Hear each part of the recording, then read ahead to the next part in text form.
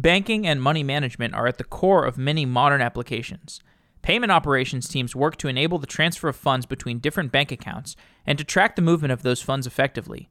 Modern Treasury is a company that builds payment operations APIs. Sam Aarons works at Modern Treasury and joins the show to talk through the engineering at Modern Treasury. If you want to support Software Engineering Daily in a greater capacity, go to softwaredaily.com and become a paid subscriber. You can get all of our episodes without advertisements.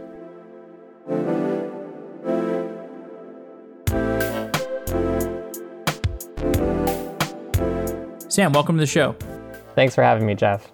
When I make a payment online, there are a number of different hoops that are jumped through to have that payment be processed. Could you give me an end-to-end description of what steps are taken when a payment flows through the online system? Absolutely. I like to break down this step into really three distinct steps. So there's what I call payment initiation as the first step. So it's actually sending that payment instruction to the bank. So let's say, Jeff, I'm sending you $1 and I'm a business, I'm Modern Treasury, I'm paying you $1. Payment initiation is about sending that instruction to the bank to move that $1 into your bank account. And so that's the first step of every payment system. A lot of us are familiar with going onto our bank portals, entering in an account and routing number and an amount and clicking send. That's how we do things manually today. And then there's a second aspect of payments, which I would consider reconciliation.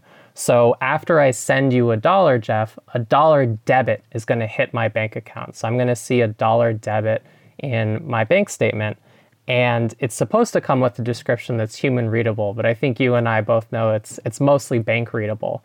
So I, as a consumer and a business, have to figure out what does this $1 debit correspond to? And reconciliation is the process of matching that debit to the original payment instruction. And so that's what I think of as reconciliation.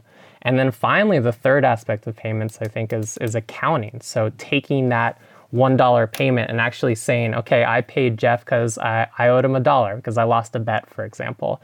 So accounting is saying this dollar has meaning or this dollar has purpose. And for a business, you put a general ledger code, for example, and you put that into your general ledger, such as a QuickBooks or a NetSuite instance. And so I think this is really the flow of payments as it exists today. And this is really an abstract view of it. But essentially, any business paying another business or consumer has to go through these three main steps of payments. Are there any of those steps that suggest that this payment system in its current form is antiquated or difficult to work with?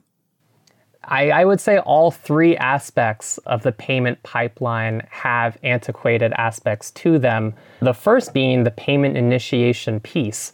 When what I described previously was, essentially an accountant logging into the bank portal or a person logging into their bank portal and entering in information by hand. If you're a business doing multiple payments, let's say 500 payments or more per month, it becomes rather tedious to do that by hand. And what you really want to do is you want to automate those payment instructions. And right now, essentially, businesses have a few options. One, they could try building their own system in-house to automate those payments, or they can use something like Modern Treasury and just have that integrated from the get-go. And so what we do is we provide a very simple system for automating those payments and making those payment instructions, as well as doing the reconciliation and accounting for those payments. Tell me a little bit more about what Modern Treasury does. So Modern Treasury is a full stack payments platform, and we handle the three main pillars of payments, the first being payment initiation, the second being reconciliation, and the third being automatic accounting. And so Modern Treasury takes all three of these steps and streamlines the entire process. The way the traditional systems work today is they treat these three individual steps as completely different systems. So a typical business might enter in payments by hand into their bank portal once a month. So an accountant might have 100 or so payments that they have to make. They log into the bank portal, they initiate them hand by hand in the bank portal. And then at the end of the month, they get a printout of their bank statement, so the individual credits and debits that were posted to the account.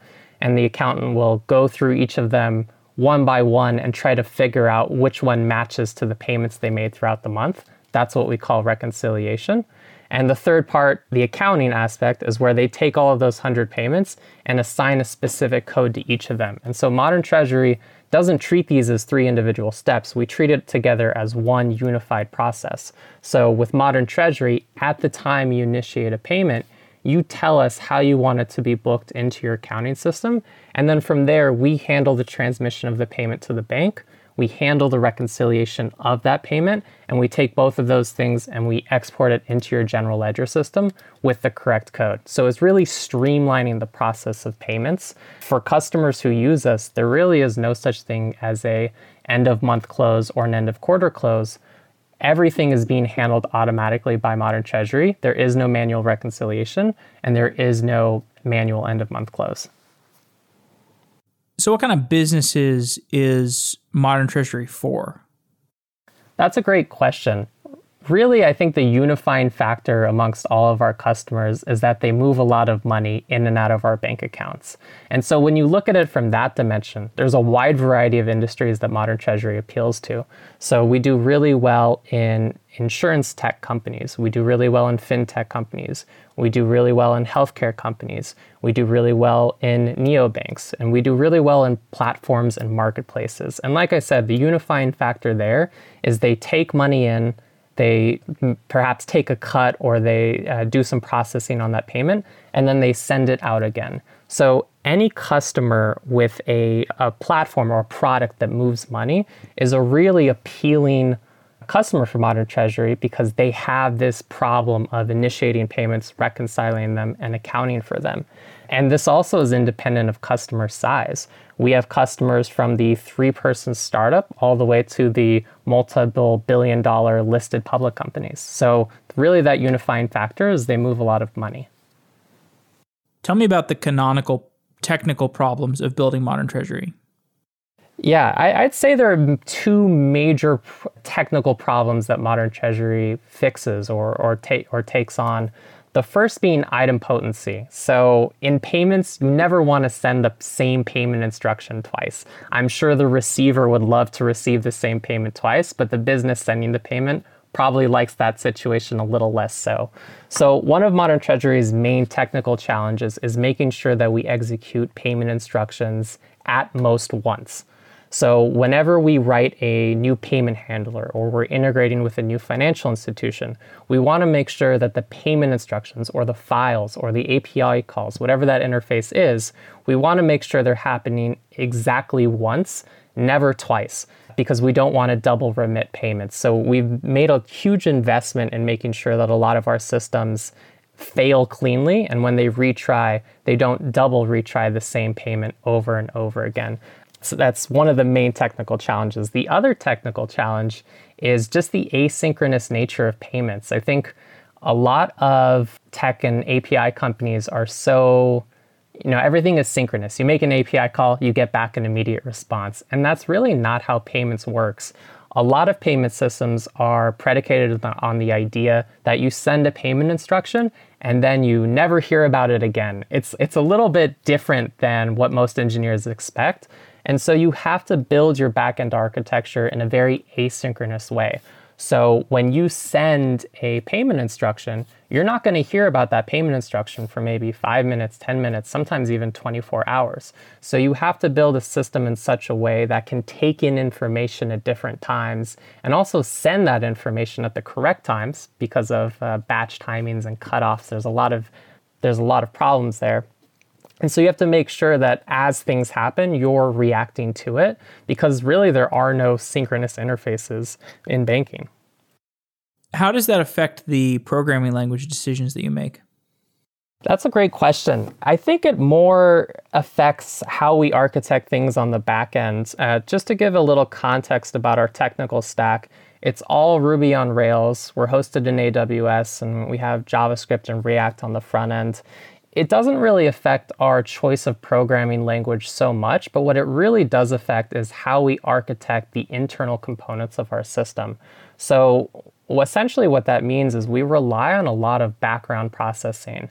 And so for Ruby, I think some of the best background processing libraries available are Well, one of them at least is Sidekick. And Sidekick is a wonderful background job processing system that uses Ruby as well as Redis.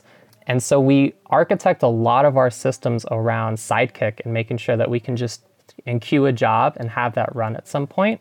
And because we're hosted in AWS, we use a liberal amount of SQS queues. So queuing up messages inside of AWS and dequeuing them for further processing later. I think we chose the programming language first, and then we chose the architecture around it. And we didn't let the architecture dictate our programming language. Gotcha. So tell me more about an example of an asynchronous workflow that you've built.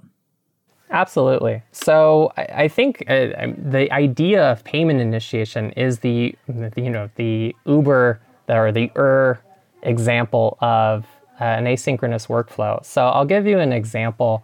At many of our financial institutions, there are no APIs. We're implementing fixed width text files that we send over SFTP, and there's a variety of different file formats that can go in. But an example is, let's say that I wanted to pay you, Jeff, and I'm reusing that same example. I want to pay you $1. And let's say that the bank told me that I have until 7 p.m. today to send you that file. So what Modern Treasury does is it holds on to all the payment instructions it receives throughout the day. And then right before the cutoff time of 7 p.m., Modern Treasury will generate a fixed width text file and will send it over to the bank's SFTP system. And then we don't hear anything about that file. So the way it works is after we send the file, we don't get a confirmation. We don't get an acknowledgement. What we do get the next day is a list of the credits and debits that were posted to that account overnight. So what we can do is we can scan those credits and debits that come in and see if our payment is in there. And that's how I know, or that's how Modern Treasury knows that that payment completed successfully. And so it's a very weird asynchronous workflow where you're sending a payment file, and in a completely different, unrelated payment file, you're getting an acknowledgement, but it's not acknowledging directly your payment file. It's acknowledging all credits and debits that were being posted, and you have to figure out which one of those is yours. And that pattern happens again and again at different financial institutions with varying degrees of different behaviors and workarounds. And it's an extremely challenging technical problem. And really, you just have to keep working at each bank and understanding each bank's systems to get it working 100%. There's been a lot of other payments companies over the last 5-10 years, Stripe, Plaid, many others. Why wasn't this problem of money management, why wasn't it solved before Modern Treasury? That's a really great question. I think one of the things that's been happening in the background of personal finance or fintech in general is the explosion of bank-to-bank payments. I think 10 years ago, we were seeing a lot of investment being put towards making sure that consumer payments were in a place that could be better improved by providers. So if I take a step back, if I look at the Stripes and the Braintrees and the Adyens of the world, they've done an enormous investment into helping companies process credit card payments, and that space is about, I think consumer credit card payments annually, I think amount to about $5 trillion a year. But business payments, bank-to-bank payments, are about $18.5 trillion a year. So it's about 4x bigger, and it's greater than 75% of the market. And I think for a lot of companies who didn't engage directly into bank-to-bank payments, you just wouldn't know that this was a problem. And in the past 10 years, I think we've seen a lot of more fintechs realize that beyond cards, there's a whole other world with regards to payments. Payments is a very big space. And bank-to-bank payments in particular didn't receive that same level of investment in making the interfaces easier. And so Modern Treasury is coming in at a time when a lot of fintechs are looking to make the experience of paying someone or receiving a payment much, much simpler. You mentioned the connection between Modern Treasury and the rise of these challenger banks. Can you tell me more about what changes challenger banks have brought to the banking industry? Absolutely. I would say the biggest thing the challenger banks have brought to the fintech industry is and I don't know a great phrase for this other than the democratization of checking accounts. Really, these challenger banks are great at allowing individual consumers to open up checking accounts. They potentially can get debit cards linked to those same checking accounts and just offer consumers a low cost or even no cost way of getting access to the financial system. So I've seen a lot of challenger banks issue ACH routing and account numbers to their customers, as well as a debit card. So with those three things, a user of that challenger bank can go ahead and get their payroll directly deposited into their bank account. And then upon that happening, they can immediately use that issued debit card, go to the store and buy something. And so it's allowed a huge amount of previously underbanked or not banked individuals to have access to the financial system in a way that I just don't think was happening before with the non-mobile native solutions. I think a lot of these challenger banks thrive on the idea that they exist purely as a mobile application in many cases. How do you test this kind of high volume payments infrastructure? That's a great question. One of the main things that Modern Treasury does at some of the financial institutions we integrate with, we actually open up our own bank accounts. So let's say I wanted to integrate a certain financial institution and that financial institution was large. If I wanted to make sure that our integration was rock solid, what Modern Treasury will do will be to actually go to that bank and open up a small corporate Modern Treasury account. And so we go through the same steps that our customers would normally go through to open up accounts at those same banks. And in doing so, we not only learn how those banks work, we also learn what questions our customers are going to get asked. We learn what paperwork is going to get sent their way. And then when it gets time to integrate with those banks on a technical level, we get sent all the documentation that we assume would go to our customers if they didn't have something like Modern Treasury in place.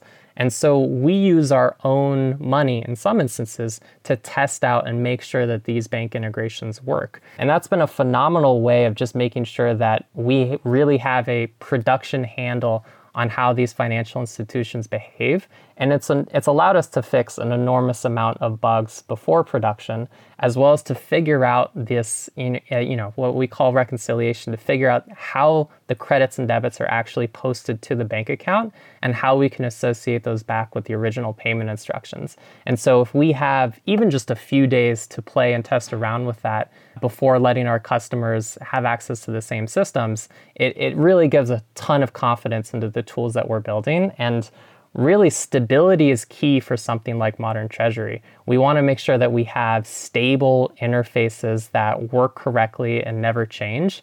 And opening up bank accounts at some of these banks is a great strategy for achieving that. What's the difference between what startups want and what large enterprises want out of a payments platform like this?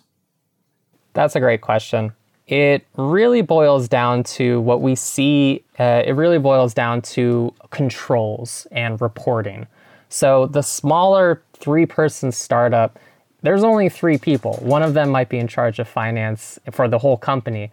There's not a lot of approvals and controls at that level. So any payments that a person or an API key creates through Modern Treasury, those payments are likely to get automatically approved and sent off to the bank because that's what the 3-person startup wants. But we don't see that same behavior at the corporate level. At the corporate level, you have multiple approval levels and multiple different groups of people that can approve different payments depending on what the payment is.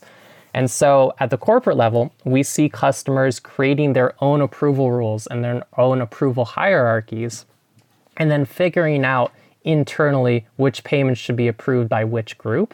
And so they care a lot more about making sure that everything is audited, that there are controls and approval rules in place. And Modern Treasury is flexible enough in that area to provide services to both the 3-person startup and the corporate user.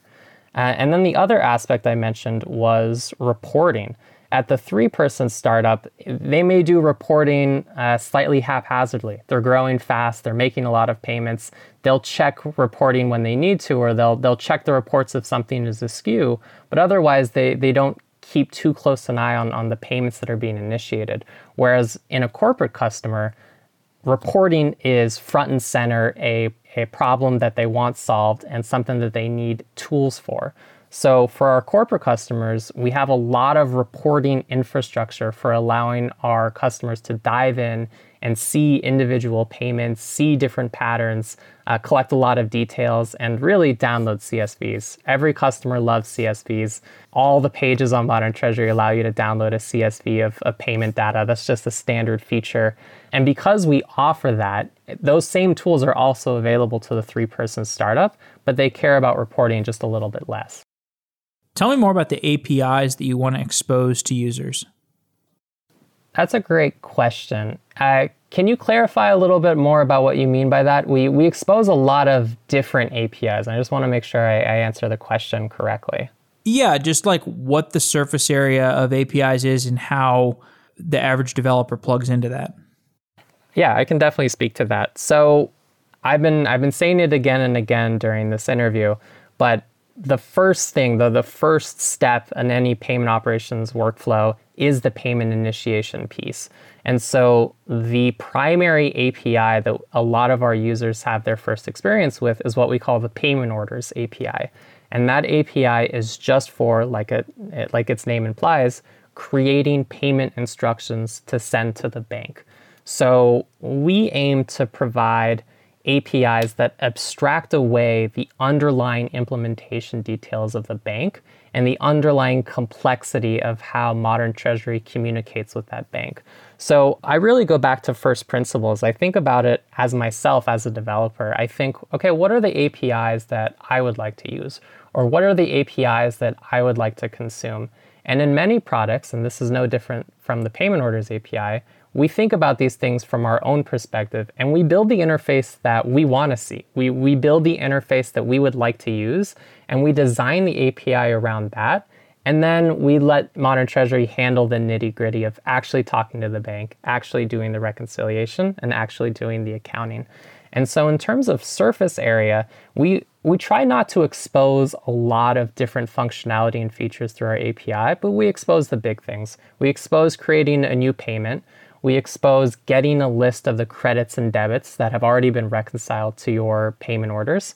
And we offer you the ability to see things such as counterparty information, so storing your user's account and routing information inside of Modern Treasury. I usually tell prospective customers that if the bank offers a system for something, we'll build an API on top of it. So Modern Treasury's API surface area really mimics the underlying functionality of the banks that we integrate with. So we really try to make a system that applies to all the banks really in the world, but primarily in the United States. And then from that, we do the denormalization of making sure that that API translates well into a form that the bank understands and that the bank wants to receive. How are your engineering teams arranged? So right now we have a flat reporting structure. So all the engineers report into me. We have a pretty small engineering team right now. Right now we have 7 engineers and myself, so 8 engineers total. And right now we work in a very siloed fashion. So whenever a new product or a new feature comes through and we decide who gets to work on it, I often just assign it to any engineer who's available and who's free. And then they work on that feature by themselves entirely. And if they need help, everyone can always give them help. But by and large, features and products are delivered by a single engineer. And because that's the case, all our engineers are full stack developers. So they can do front end and they can do back end.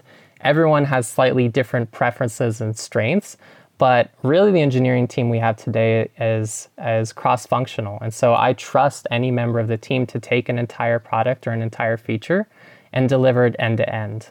I think in the future, as the team starts to scale up, we'll start splitting the team into more specific areas. We've talked about this a little, but I think a potentially good split for the team in the future would be between what I call applications and infrastructure. The names are still being worked on a little bit, but the idea is that applications would be the team that works on stuff that customers see and interact with. So that's the UI and the API. And infrastructure would be the team that customers never interact with. So any of our bank integrations, any of our SFTP transmission, any of our importers and exporters for bank-specific file formats, all of that would belong to an infrastructure team. And things like the UI and the API, making sure that those things have the latest features and making sure that those products and features work well, all of that would belong with applications. And so I'm foreseeing this split in the future, but for now, with such a small engineering team, and we're constantly growing, so this might happen sooner rather than later, I definitely want to try to keep this flat reporting structure as long as possible. What are some typical payment flows that get implemented with Modern Treasury?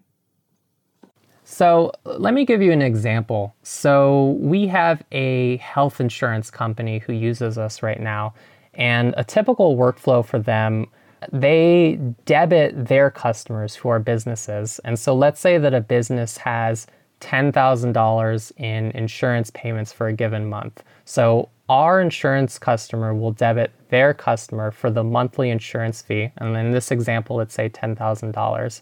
And so our customer initiates an ACH debit. And so that pulls $10,000 from the business's account and puts it into our customer's account.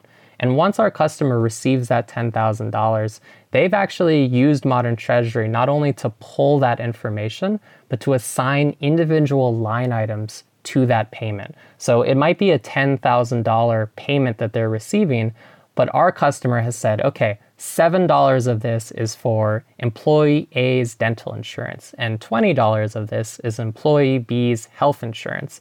And it'll go on until the sum equals 10,000.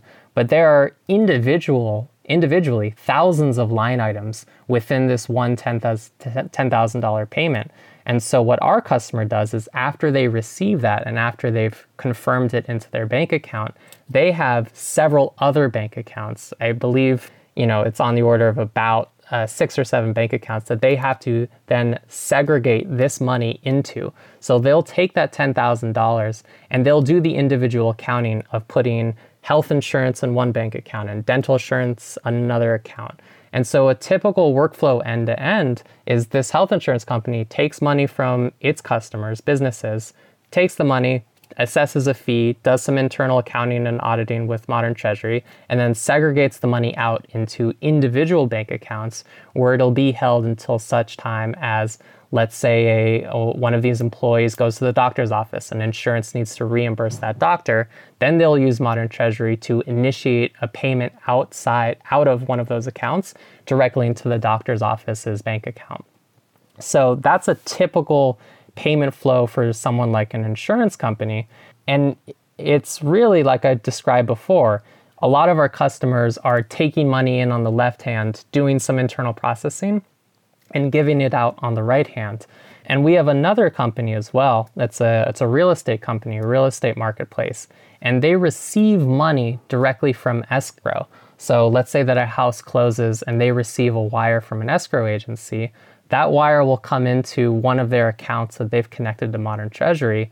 They'll see which house that payment is for, and then they'll go look up, using our system, they'll go look up which real estate agents they need to pay on their end. So for every wire that comes in, they may have to send out money. They might have to split up that payment into 2 payments, 3 payments, 4 payments. And all of those payments, when they send it to the real estate agent, they go over different payment types. Some people want to receive ACH, some people want to receive RTP, and others want to receive paper checks. And so they use Modern Treasury to receive a wire and then also split it up, segregate it into different payment types, and send those for further along to the real estate agents. And so it's really a lot of platforms and marketplaces who are moving a lot of money in and out of their bank accounts. Let's come back to what you said about the division of labor between application teams and infrastructure teams. I imagine your infrastructure team does a lot of work around monitoring and deployments and I'd like to get a feel for just your general infrastructure stack and the kind of sane defaults you have for a given application. Yeah, absolutely. And I want to preface this by saying that stability is very key to modern treasury. I sometimes joke that we're already the fastest treasury services provider. We don't win anything by being 10x faster, but we win a lot by being 10x more stable. And so when it comes to trading off speed for stability, I'll always choose stability. I want us to develop and ship products and features that are more stable, don't break, even if it takes a little bit longer to develop those features. And our infrastructure approach is a perfect example of that. So we want to make sure that we have best-in-class infrastructure, and we want to make sure that everything is stable when we deploy new features and new products to our system. So one of the primary tenets of our infrastructure is having infrastructure as code. So we use AWS. We use a specific product called AWS CloudFormation. Essentially, AWS CloudFormation is a YAML or JSON. We use the YAML version. Configuration language where you exactly specify how you want all the aspects of your infrastructure to work. And so our CloudFormation configuration is checked in to its own GitHub repository.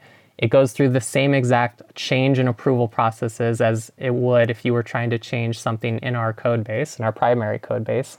And so we approach infrastructure from this idea that, oh, you're deploying something new. It would be just like if you're deploying a new product or a new piece of code.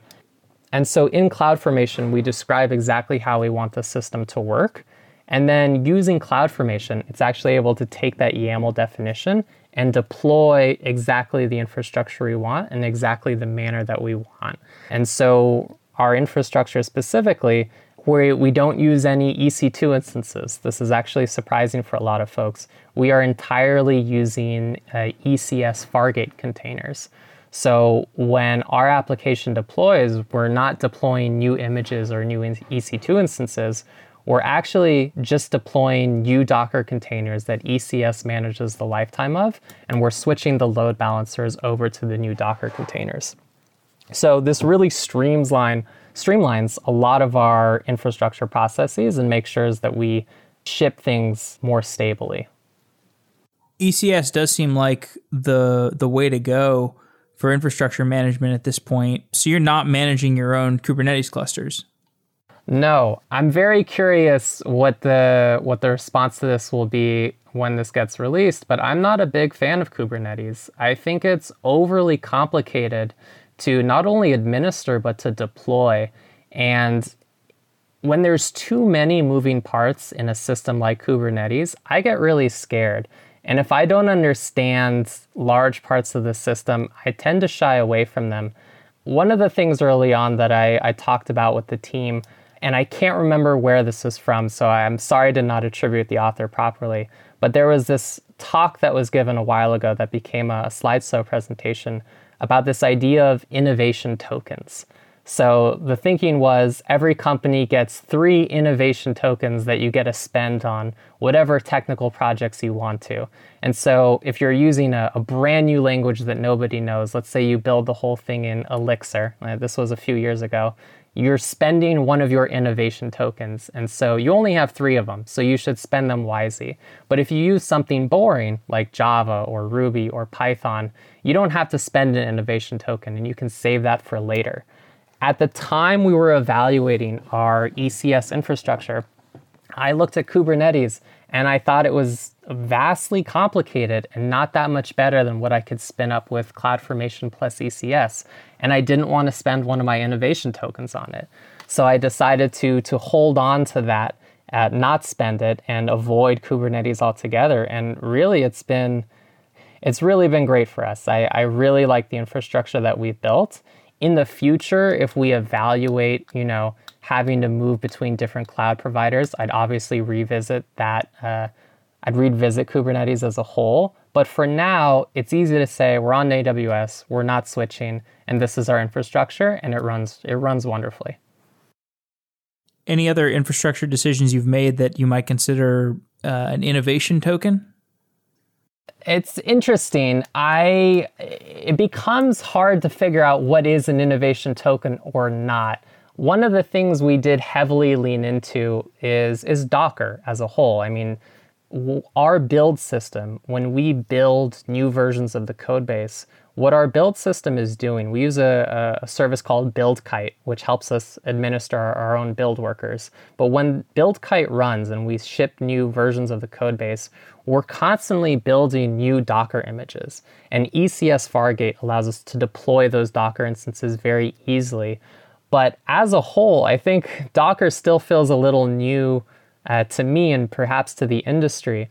And so we've invested a lot in making a system that just prints out immutable Docker images that we can deploy independently. So every time an engineer makes a new commit to the code base or makes a new change, every single commit gets the full build exactly as it would in production, and a Docker image is created at the end of it. And then you can actually deploy that Docker image to one of our staging environments and test it out and make sure everything works. And this has been a great boon for our productivity, but a lot of it feels still fairly new to me. So is it a full innovation token? I'm going to say maybe it's 0.5 innovation tokens that we spent on BuildKite, Docker, and ECS. What's your monitoring stack look like? Datadog. I am a huge fan of Datadog. It does a great job providing us insights into the performance of our code, but also we use it as a place to send our logs to. So Datadog helps us do tracing. So every single operation in our code is instrumented by the Datadog Ruby library. And so we can see where in the call stack things are taking the most time. So whether it's in a database lookup, a call to an external service, or the actual code itself taking a long time, Datadog gives us a tremendous insight into how that system works, as well as when we send our logs to Datadog, it can correlate between the logs and the actual operations inside, or the actual analytics that are being sent to Datadog.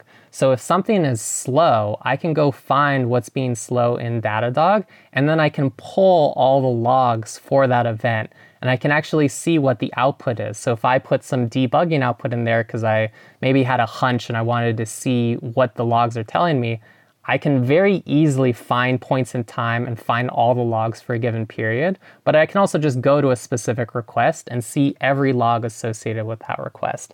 And so Datadog has been enormously helpful for us there, and easy to administer and easy to run. We're not the type of people to host our own ELK, Elasticsearch, Logstash, Kibana in production and host it and write everything ourselves. We're not ones to do that. We're much more willing to just buy a service like Datadog and have it do it all for us for a relatively cheap price. Any other buy over build decisions you've made? The other one is something I just mentioned about BuildKite. So instead of running a lot of people use Jenkins. Instead of running our own build servers or our own build software and having to orchestrate everything together, we just pay BuildKite to do that. And we have a lot of those things that come up and up again. I mean, some teams have their own method of sharing secrets between each other, and we just buy 1Password. And the team's on 1Password. And for accounts that we share or passwords we need to send between each other, we just have those in 1Password. And so on the build versus buy spectrum, we're very much focused on buy because it helps us move quickly. And the marginal cost of buying something is worth it to us at this stage, as opposed to putting an engineer on it for half their time or all of their time to figure out how to not only build and deploy these things, but also administer them going forward. I think that's a price that a lot of engineers downplay, is the long-term maintenance costs. We find that it's much easier to buy in those scenarios. Do you have any build over buy decisions that you've made? We have, when it becomes part of the core product or when it becomes part of something that we offer directly, we tend to lean a lot more into the build decision. And one of the greatest examples of this is we have an open source project called LedgerSync.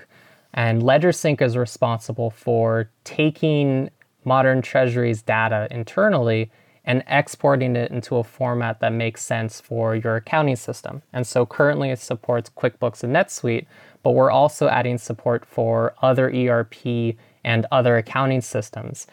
And there are other accounting connectors out there. There are systems where you can glue together your system with an ERP system and have data shuffle over. But we found that the experience of using those and the product experience really were really subpar. And so when it comes to delivering a direct service to our customers, we almost always go in the opposite direction and always choose the build option. So we built LedgerSync to allow us to take data from our system and put it into accounting systems. And when we add new accounting systems, we're just adding new adapters to LedgerSync, and it's very simple and quick for us. And it makes more sense when you're trying to control the product experience. Things like I described before, BuildKite, AWS, Datadog, those don't drive the direct customer experience. And so in those cases, it makes much more sense for us to buy those. But when it's in the customer flow and we're controlling how the experience works, it's almost always built. Any other general engineering philosophies that you apply at Modern Treasury that you could share? Absolutely. The main one that every engineer knows by heart is do it right the first time. And what I mean by that is, I alluded to this earlier, when it comes to making engineering trade-offs, and specifically when the trade-off is between speed and quality, I'll always choose quality. And so do it right the first time means if you're working on a feature or you're working on a product, I don't really want to impose an artificial deadline on you. I don't want to say you have to do it in this time. If you need the extra time to work on something and make it more stable, by all means, take that time. I want it to be done right the first time. Or let's say that you're seeing a product spec for the first time and there's some ambiguities, and let's say, okay, there's some one-to-one associations in here, but in the future, they might be one-to-many, and so we might want to think about that. At a lot of companies I've worked at in the past, we'll always go for the quick win. We'll do what's faster, we'll do what's easier, and we won't think about the long-term ramifications. And the problem with that I've seen personally is that those long-term ramifications are not really long-term. If you had the foresight enough to think about it early on when you're writing the product, then that usually signals that in maybe 3 months or 6 months' time, it's going to happen to you, and so you'll need to change the code anyways. So do it right the first time is a mantra that we have, where I encourage all our engineers, and myself included, to spend a little bit more time thinking about what you're building, make sure it's more stable, but also think about the potential future implications about what you're building. Think about how the business might come to you and ask you to change something, and build those things in from the start. I don't care if it takes more time. It's going to be a much more quality product at the end of the day, and that's what I really care about. If it takes more time, it takes more time. The perfect example of this is exactly what I described, which is assuming that things are one-to-one, but later on they become one-to-many. I find that this is a frequent engineering challenge and business request, and so many engineers kind of, grit their teeth at the idea of having to do this early on, and many engineers will go, oh, I told you so, it should have been one-to-many from the start.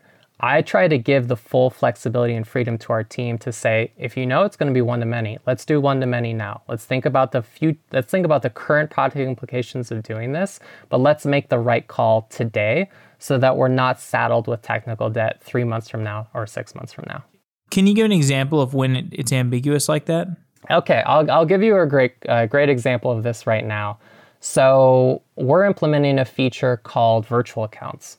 And virtual accounts, very briefly, is a system that allows companies to allocate their own account numbers to their customers. So similar to how neobanks allocate account numbers for their individual customers. And our customers dictate how those accounts are allocated and who gets which accounts. And a individual virtual account, early on when we were designing this product, an individual virtual account only had a single account number and a single routing number. And so it came up, one of the engineer who was working on this feature asked, Well, is it possible if one virtual account has two numbers, two different account numbers, right? And so we really looked at the underlying systems and we said, okay, there's no technical reason a single instance of a virtual account can have multiple different account numbers. A great use case might be, let's say you, Jeff, have an account at a neobank and you don't want to give out your direct account number to one of your counterparties. So you generate individual account numbers and you give those out instead so you can keep your primary account number hidden or a secret. And this was a perfect use case and it was brought on by an engineer, but there's a lot of complexity or a lot of challenges that we needed to face about making it a one-to-many association. Instead of having one account number, you have many. And we said, okay, this might be a little bit painful now, but we're going to do it. It's the right product call. It's a better product in the future. And it means 3 months from now, 6 months from now, a year from now, when this product requirement eventually comes down the line, we don't have to lift a finger. It already works, and we've already thought about the potential implications of it. All right, great example. Tell me a little bit about the future. Where do you see Modern Treasury expanding into, and what are the difficult challenges? Absolutely. I think I see Modern Treasury expanding in a few different ways. There's a few different axes that I think we can expand our business along. One of those is the number of banks that we integrate with. So currently we integrate with about, I believe it's 12 or 13 different financial institutions. I want to grow that list some more. I want to integrate to potentially 20 different financial institutions, and I want to add more support for different banks into our system. And so that's just a natural, logical progression of our business. I also want to expand different accounting systems. I mentioned this before. Right now we support QuickBooks and NetSuite. I want to add Xero. I want to add Workday. I want to add SAP. There's a lot of different accounting systems we can add to make our product even more valuable. And I want to expand the payment methods that we support. Right now, we're primarily in the United States, and we actually do have a bank in Canada. I want to expand the different payment methods that we offer, whether those are payment methods internationally, and that potentially goes along with adding support for international banks, or adding different payment methods here in the United States that we just don't have. A great example of that would be push-to-card, where you send money directly to an individual's debit card. That's something that we've long had on our roadmap and want to work on and want to add. And I think the more of things like this that we add, more banks, more accounting systems, more payment methods, the more valuable Modern Treasury becomes, because you'll see us as a one-stop shop for every different type of bank-to-bank payment and a huge amount of integrations. There'll really be no other place to turn to. I think it's very similar to Segment in that way, where it's a lot of different inputs and a lot of different outputs, but at the end of the day, Segment is a wonderful translation layer for those different systems. In our case, it just happens to be different financial systems.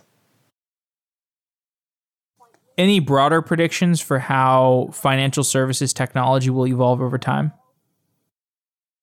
We've already started to see financial technologies in the United States change with the introduction of RTP and in a few years FedNow. RTP is the latest payments network to come online in the United States in, I believe, 40 years. And RTP is 24/7, 365. When you send an RTP instruction, your recipient gets the money in their bank account within 10 seconds. It's a huge paradigm shift in how businesses think about payments, primarily because RTP is 24/7, 365, there's no longer a concept of a business day or a business cutoff. If money can move 24/7, 365, your systems now have to react in real time to payments coming in and payments going out. And so a lot of accounting and finance methodologies that are built on this idea of end of day or end of month or end of quarter become entirely meaningless in a world where money is moving around at all hours of the day. And so I think this shift is already starting to happen, and it's starting to push a lot more customers into thinking about digitizing their payments as well. Check payments are still pretty big in the United States, but they're falling. Things like RTP and FedNow will help usher in more of a reliance on digital payments, because consumers and businesses alike will see the benefit of an instant payment system. And, we can easily see the improvements in other countries that have RTP-like systems. They are a huge improvement on the status quo and everywhere they've been introduced. I noticed you haven't really mentioned cryptocurrencies. Is there anything related to cryptocurrencies that would be relevant to modern treasury, or you think of that as a totally separate stack? Potentially in the future, we can think about crypto as a different payment method. I think that's the only way in which I evaluate cryptocurrencies is it's just a different payment type. So right now in our API, it'll say ACH or wire or check or RTP. In the future, it could potentially say Bitcoin or Litecoin or Ethereum. I just see it as a different payment type. What I'm very interested in is the problems that crypto solves with regards to payment initiation. You still have the same problems that anyone else has about reconciliation, auditing, and putting all that information into your general ledger. You still have those exact same problems. So I still think modern treasury could help with cryptocurrencies and help solve the downstream problems, but we just haven't approached that yet on our roadmap. Well, that seems like a good place to close off. Sam, thanks for coming on the show. It's a real pleasure talking to you. Thanks, Jeff. Thanks for having me. This was really wonderful.